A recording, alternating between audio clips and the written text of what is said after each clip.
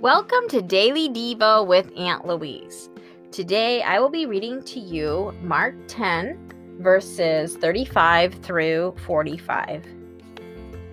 Jacob and John, sons of Zebedee, approached Jesus and said, "Teacher, will you do a favor for us?"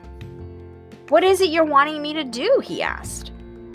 "We want to sit next to you when you come into your glory," they said, "one at the right hand and the other at your left."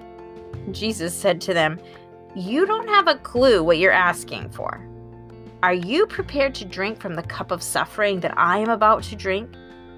And are you able to endure the baptism into death that I am about to experience?" They replied, "Yes, we are able." Jesus answered them, or said to them, "You will certainly drink from the cup of my suffering and be immersed into my death. But to have you sit in the position of highest honor is not mine to decide. It is reserved for those whom grace has prepared them to have it."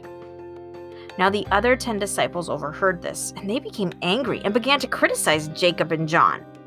Jesus gathered them all together and said to them, "Those recognized as rulers of the people and those who are in top leadership positions rule oppressively over their subjects. But this is not the example you are to follow. You are to lead by a different model. If you want to be the greatest one, then live as one called to serve others. The path to promotion and prominence comes by having the heart of a bond slave who serves everyone.